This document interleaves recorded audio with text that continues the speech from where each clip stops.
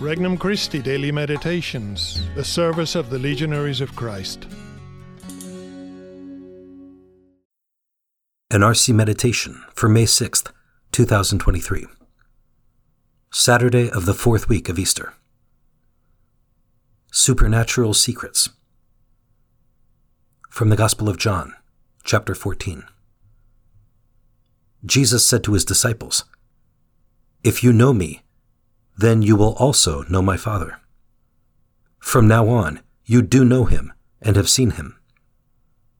Philip said to Jesus, "Master, show us the Father, and that will be enough for us." Jesus said to him, "Have I been with you for so long a time, and you still do not know me, Philip? Whoever has seen me has seen the Father. How can you say, 'Show us the Father'? Do you not believe that I am in the Father, and the Father is in me? The words that I speak to you, I do not speak on my own. The Father who dwells in me is doing his works. Believe me that I am in the Father, and the Father is in me, or else believe because of the works themselves. Amen, amen, I say to you, whoever believes in me will do the works that I do, and will do greater ones than these, because I am going to the Father. And whatever you ask in my name, I will do, so that the Father may be glorified in the Son. If you ask anything of me in my name, I will do it." Introductory Prayer. Father, how empty is the life that doesn't know the joy of Jesus, your Son. I have come to this prayer today to know you and your Son better, to love you more, and to imitate your perfections. Thank you for this time of prayer. Petition. Father, help me to be aware of your presence in my soul. First reflection. The Father and Jesus are one. The liturgy gives us a second look at this gospel passage. The great truth that Jesus is sharing with Philip is that as the second person of the Blessed Trinity, Jesus and the Father are one. They are inseparable. We worship Christ. We don't merely honor him as the best of men. He is the God-man whom we adore.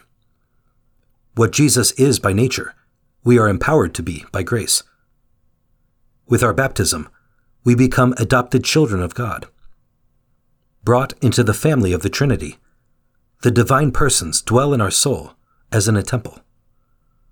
Do we realize the dignity we have been given? Second reflection. Doing the same works as Jesus. Herein lies the possibility of doing the works of Jesus. If he lives in us, he can work through us. What an opportunity to cooperate with grace. When we are loving, kind, and disciplined, we aren't merely being good. These good deeds are more than just good. They have an eternal value. After all, they are the works of Jesus. We receive the reward for his works. Such is the generosity of the Master whom we serve. Third reflection. Ask and you shall receive.